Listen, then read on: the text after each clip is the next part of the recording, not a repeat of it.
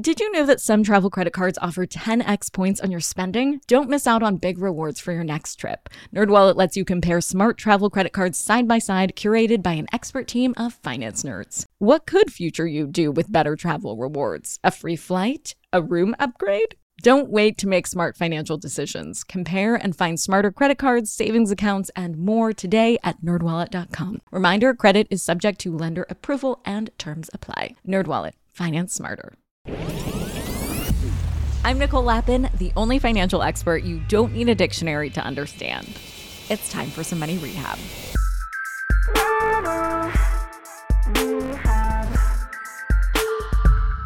I used to have to explain to people why they needed an emergency fund. But honestly, after the pandemic and recent natural disasters, I don't really have to sell people on this idea anymore. Most people know they need an emergency fund, but what they don't know is how much they need in there or the best way to save it up.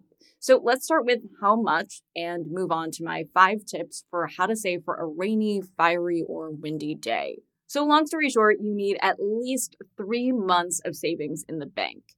And that 3 months is if you have a stable job that's easy to replace. You're a doctor. That's great. You can find another job quickly. But it's also true if you're an electrician or an elementary school teacher. But what about if you're a wedding photographer or a landscaper? You may have plenty of work today, but if there's a major disruption like a pandemic, you might have a difficult time relocating or finding more work.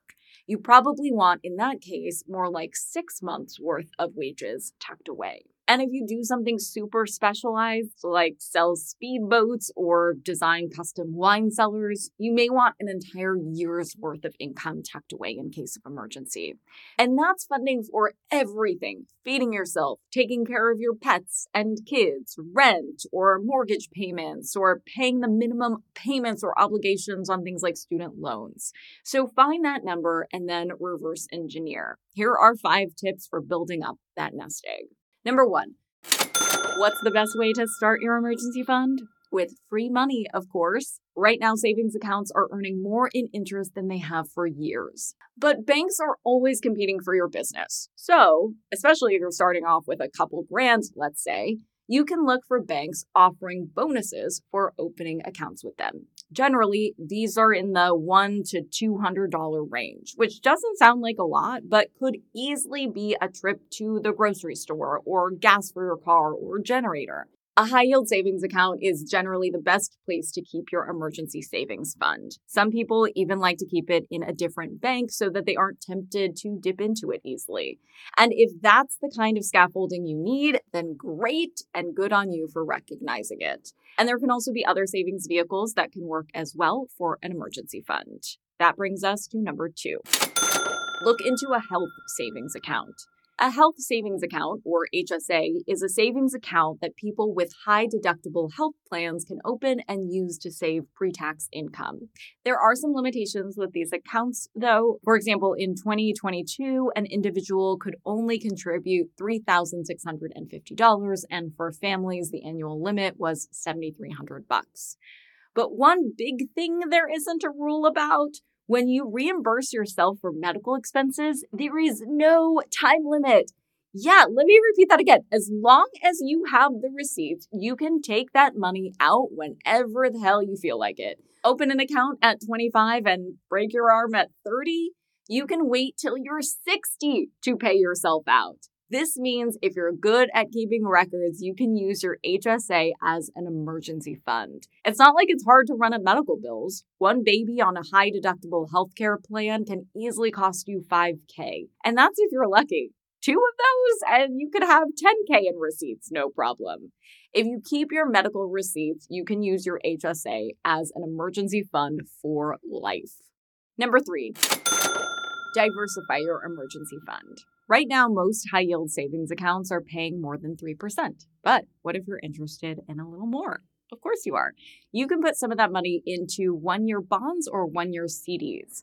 1-year Treasury notes and 1-year CDs are earning about 4.6% right now. Obviously, you don't want to stick your entire emergency fund in at one time because that would totally defeat the purpose by locking it up for a year. Rather, you'd want to have this be a rolling investment. So you put in a month at a time, every month for a year, so that one is maturing every month or so. If you don't need the money, like you didn't have an emergency, yay! Reinvest it and continue to let it compound interest. Number 4, stash some cash. Actual cash. While you want most of your fund in a savings account, you might also want to keep some in cash or a preloaded credit card. In a situation like a blackout, stores might be unable to take credit cards. So having cash on hand will be the only way to get, say, clean water or fill up your tank. However, you may not want to be carrying around large amounts of cash. Cash is, of course, risky. If you keep $1,000 under your mattress and your house burns down, you're out $1,000. If you have $1,000 on a preloaded card and your house burns down, you can call the credit card company and get them to send you a new card, making it safer to keep a little extra emergency money on hand. Number 5.